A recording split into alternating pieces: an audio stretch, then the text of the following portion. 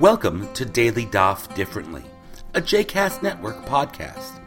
This daily podcast invites you to join us to study the daily Talmud page with a variety of liberal rabbis and teachers.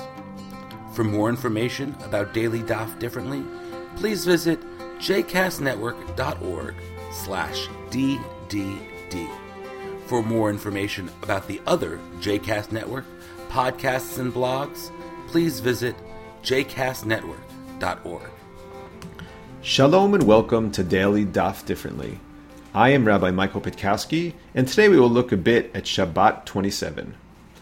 Continuing the last daf's discussion, today's daf speaks a lot about clothing. Specifically, what types of clothing are susceptible to impurity. The parameters of the discussion are expanded to include addressing which type of clothing requires tzitzit, ritual fringes.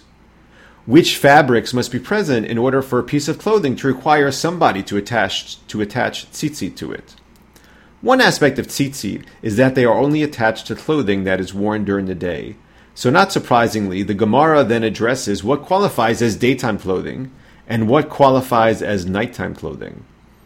Also addressed is the status of a blind person's clothing. The verse in the Torah speaks about seeing tzitzit. So if a blind person cannot see, does their clothing need tzitzit? The conclusion is that since other people see a blind person's clothing, then it is obligated for tzitzit. In the middle of this discussion about clothing, Rav Papa offered an expansive interpretation to a biblical verse. What is interesting to me is not the specific interpretation offered by Rav Papa, but the reaction to his interpretation.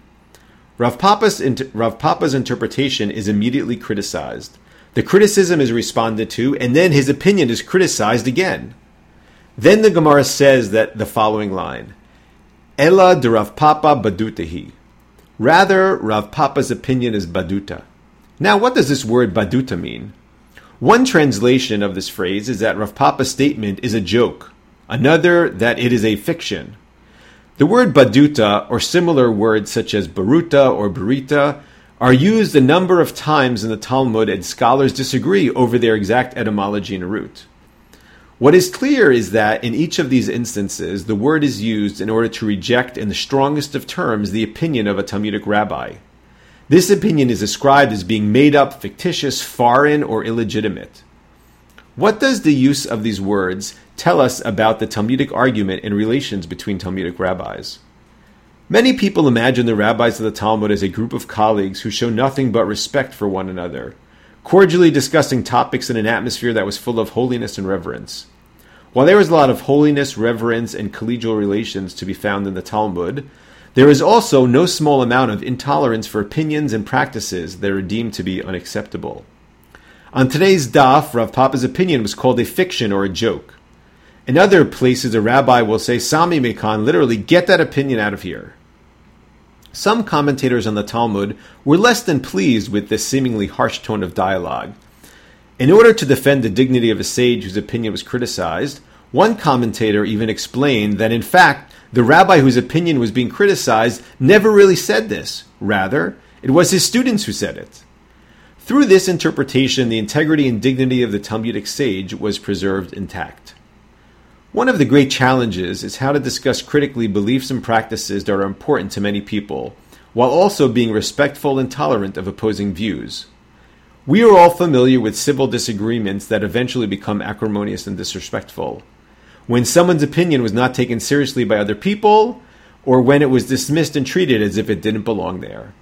I love the debate of the Talmud, the Shaklavataria, how opinions are torn apart, how almost nobody is untouchable. On the other hand, I also appreciate the respect that is shown to higher authority, the deference often shown to masters of knowledge and tradition. But I also enjoy those rare moments when somebody shouts out baduta or get that opinion out of here. It reminds me that the Talmudic rabbis were real people who sometimes got very excited about the search for truth. Thank you, Lihitraot, and see you at the next daf. I hope you've enjoyed today's episode of Daily Daf Differently, and that you'll join us again tomorrow for a new page. The music at the open and close of this episode is Ufros from the Epicurus album One Bead, available on Bandcamp, iTunes, and Spotify.